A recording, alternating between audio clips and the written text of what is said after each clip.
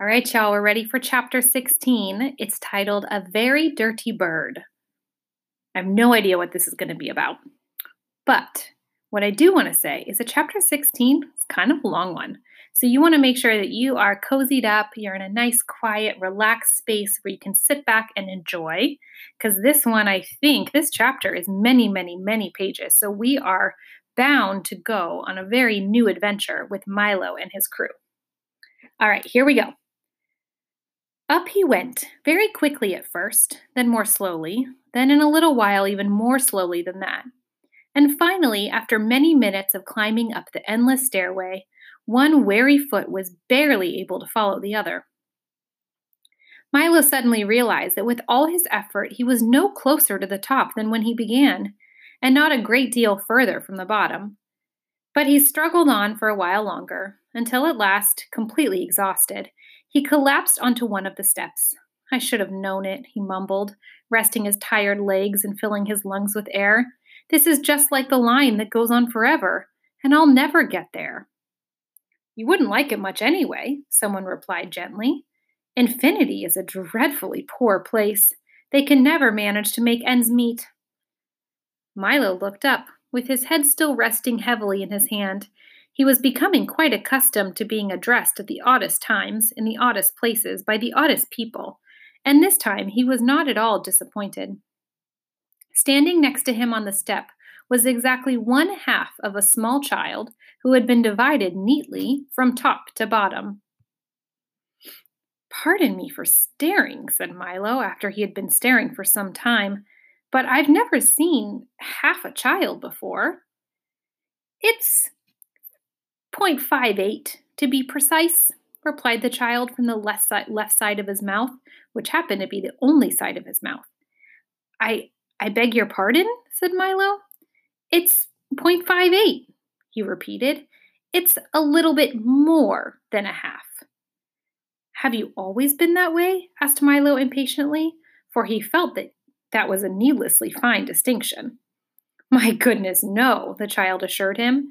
A few years ago, I was just 0.42, and believe me, that was terribly inconvenient. What is the rest of your family like? Said Milo, this time a bit more sympathetically. Oh, we're just the average family, he said thoughtfully. Mother, father, and 2.58 children, and as I explained, I'm the 0.58. It must be rather odd being only part of a person, Milo remarked. Not at all, said the child. Every average family has 2.58 children, so I always have someone to play with. Besides, each family also has an average of 1.3 automobiles, and since I'm the only one who can drive 3/10 of a car, I get to use it all the time. But averages aren't real, objected Milo. They're just imaginary. That may be so, he agreed, but they're also very useful at times. For instance, if you didn't have any money at all, but you happened to be with 4 other people who had $10 apiece, then you'd each have an average of $8. Isn't that right? I guess so, said Milo weakly. Well, think how much better off you'd be, just because of averages, he explained convincingly. And think of the poor farmer when it doesn't rain all year. If there wasn't an average yearly rainfall of 37 inches in this part of the country, all his crops would wither and die. It all sounded terribly confusing to Milo, for he had always had trouble in school with just this subject. There are still other advantages, continued the child. For instance, if one rat were cornered by 9 cats, then on the average, each cat would be 10% rat, and the rat would be 90% cat. If you happen to be a rat, you can see how much nicer it would make things. But that can never be, said Milo, jumping to his feet. Don't be too sure, said the child patiently. For one of the nicest things about mathematics or anything else you might care to learn is that many of the things which can never be often are. You see, he went on, it's very much like you're trying to reach infinity. You know that it's there, but you just don't know where. But just because you can never reach it doesn't mean that it's not worth looking for.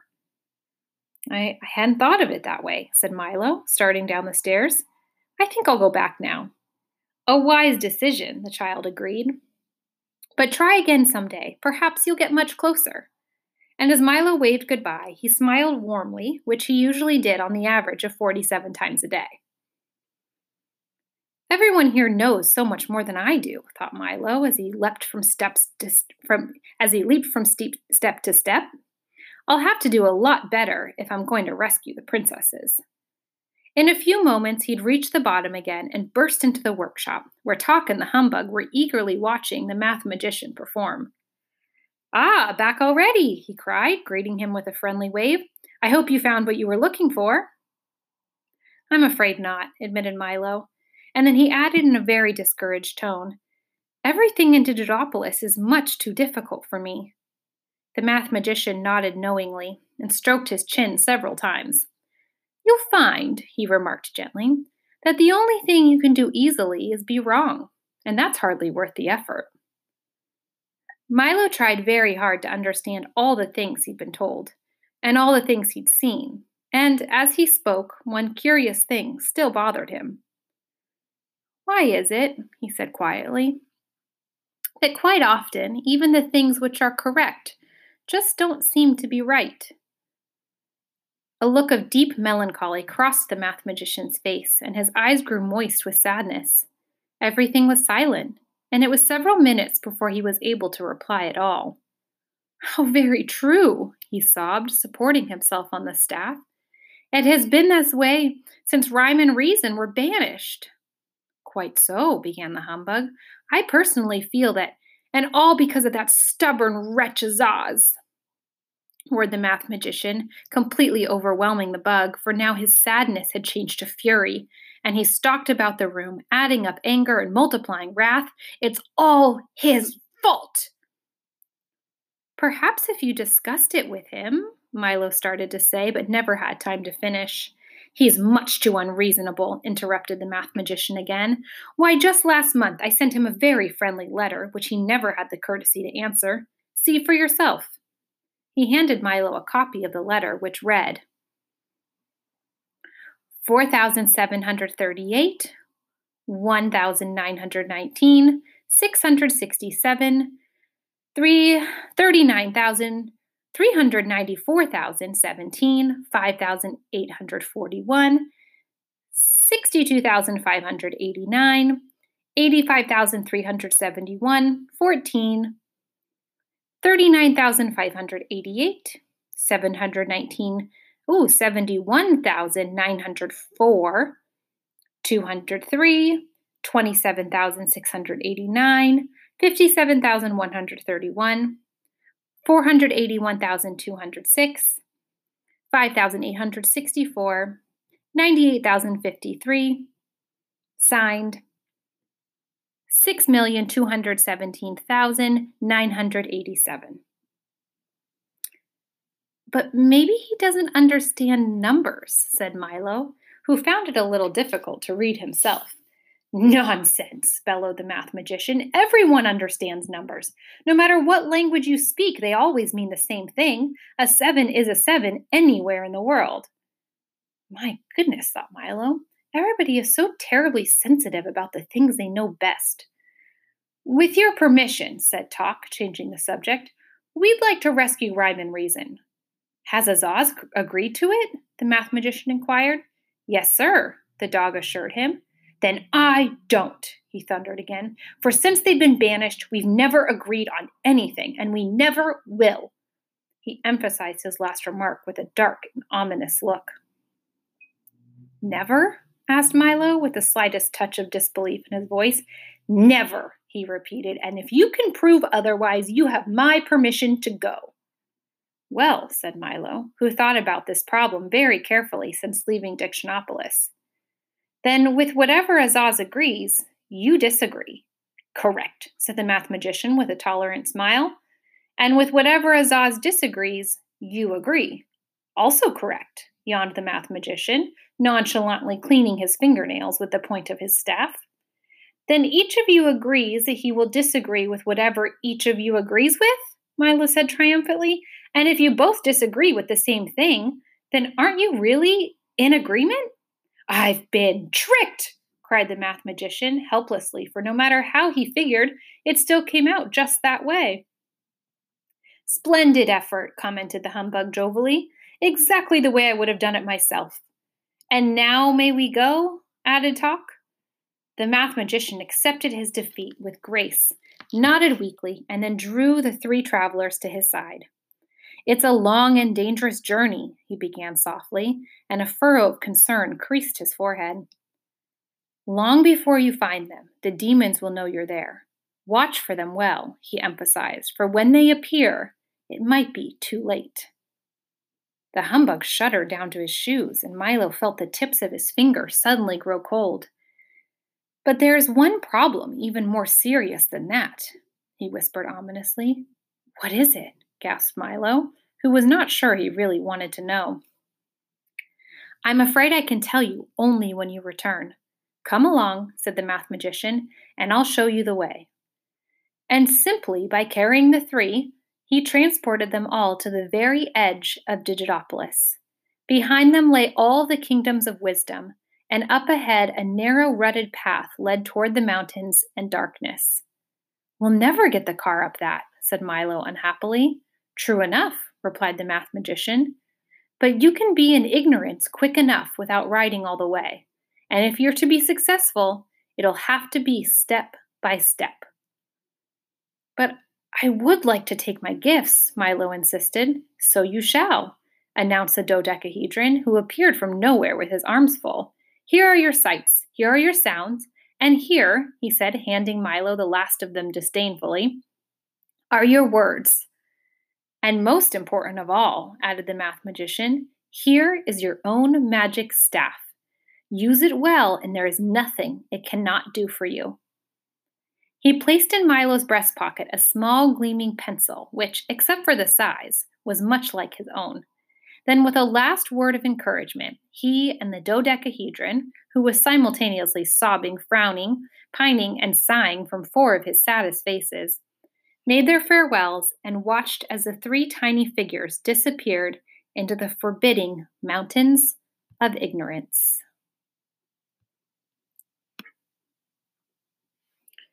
Almost immediately, the light began to fade as the difficult path wandered aimlessly upward, inching forward almost as reluctantly as the trembling humbug.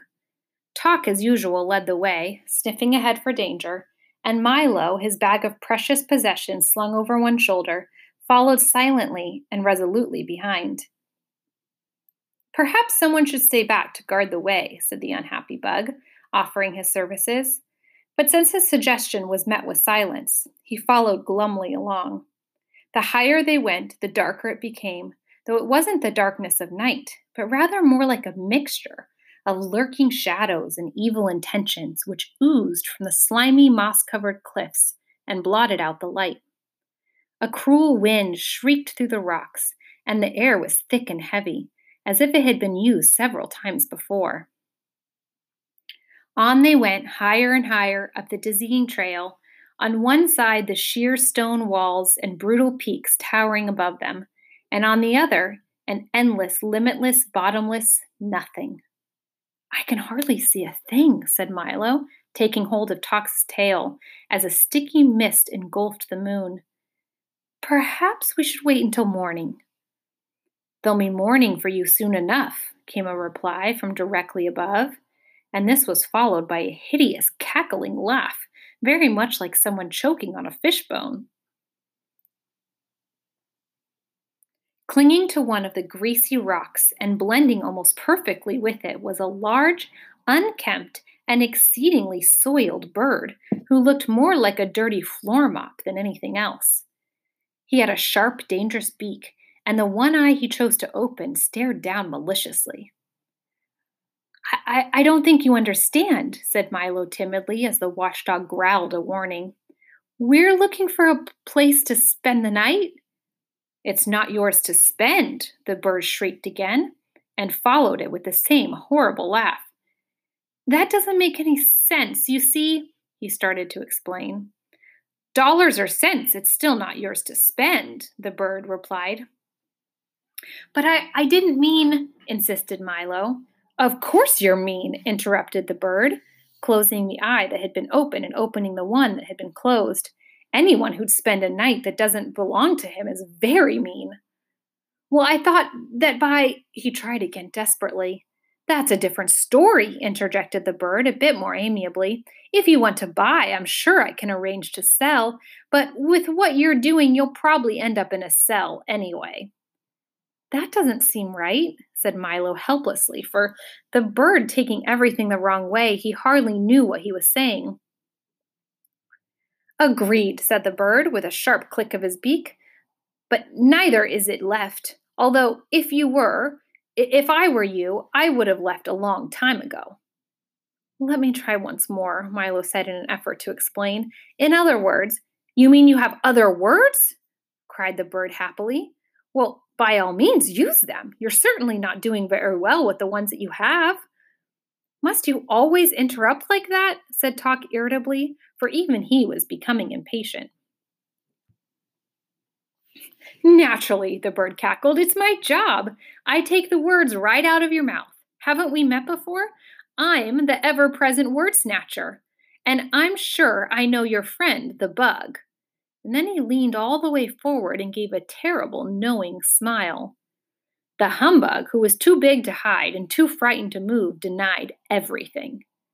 Is everyone who lives in ignorance like you? Asked Milo. Much worse, he said longingly, but I don't live here. I'm from a place very far away called Context. Don't you think you should be getting back? Suggested the bug, holding one arm up in front of him. What a horrible thought, the bird shuddered. It's such an unpleasant place that I spend almost all my time out of it. Besides, what could be nicer than these grimy mountains? Almost anything, thought Milo, as he pulled his collar up, and then he asked the bird, Are you a demon? I'm afraid not, he replied, as several filthy tears rolled down his beak. I've tried, but the best I can manage is to be a nuisance. And before Milo could reply, he flapped his dingy wings and flew off in a cascade of dust and dirt and fuzz. Wait, shouted Milo, who thought of many more questions he wanted to ask. 34 pounds, shrieked the bird as he disappeared into the fog. He was certainly no help, said Milo after they'd been walking again for some time. That's why I drove him off, cried the humbug, fiercely brandishing his cane. Now let's find the demons. That might be sooner than you think, remarked Talk, looking back at the suddenly trembling bug, and the trail turned again and continued to climb. In a few minutes they'd reached the crest, only to find that beyond it lay another one even higher, and beyond that several more, whose tops were lost in the swirling darkness. For a short stretch, the path became broad and flat, and just ahead, leaning comfortably against a dead tree, stood a very elegant-looking gentleman. He was beautifully dressed in a dark suit with a well-pressed shirt and tie. His shoes were polished, his nails were clean, his hat was well brushed, and a white handkerchief adorned his breast pocket. But his expression was somewhat blank. In fact, it was completely blank, for he had neither eyes, nose, nor mouth. Hello, little boy, he said, amiably shaking Milo by the hand. And how's the faithful dog? He inquired, giving Talk 3 or 4 strong and friendly pats. And who is this handsome creature? He asked, tipping his hat to the very pleased humbug. I'm so happy to see you all. What a pleasant surprise to meet someone so nice, they all thought, and especially here. I wonder if you could spare me a little of your time, he inquired politely, and help with a few small jobs. Why, of course, said the humbug cheerfully. Gladly, added Talk. Yes, indeed, said Milo, who wondered for just a moment how it was possible for someone so agreeable to have a face with no features at all. Splendid, he said happily, for there are just 3 tasks. Firstly, I would like to move this pile from here to there, he explained, pointing to an enormous mound of fine sand. But I'm afraid that all I have are these tiny tweezers, and he gave them to Milo, who immediately began transporting 1 grain at a time. Secondly, I would like to empty this well and fill the other, but I have no bucket, so you'll have to use this eyedropper. And he handed it to Talk, who undertook at once to carry one drop at a time from well to well. And lastly, I must have a hole through this cliff, and here is a needle to dig it. The eager humbug quickly set to work, picking at the solid granite wall.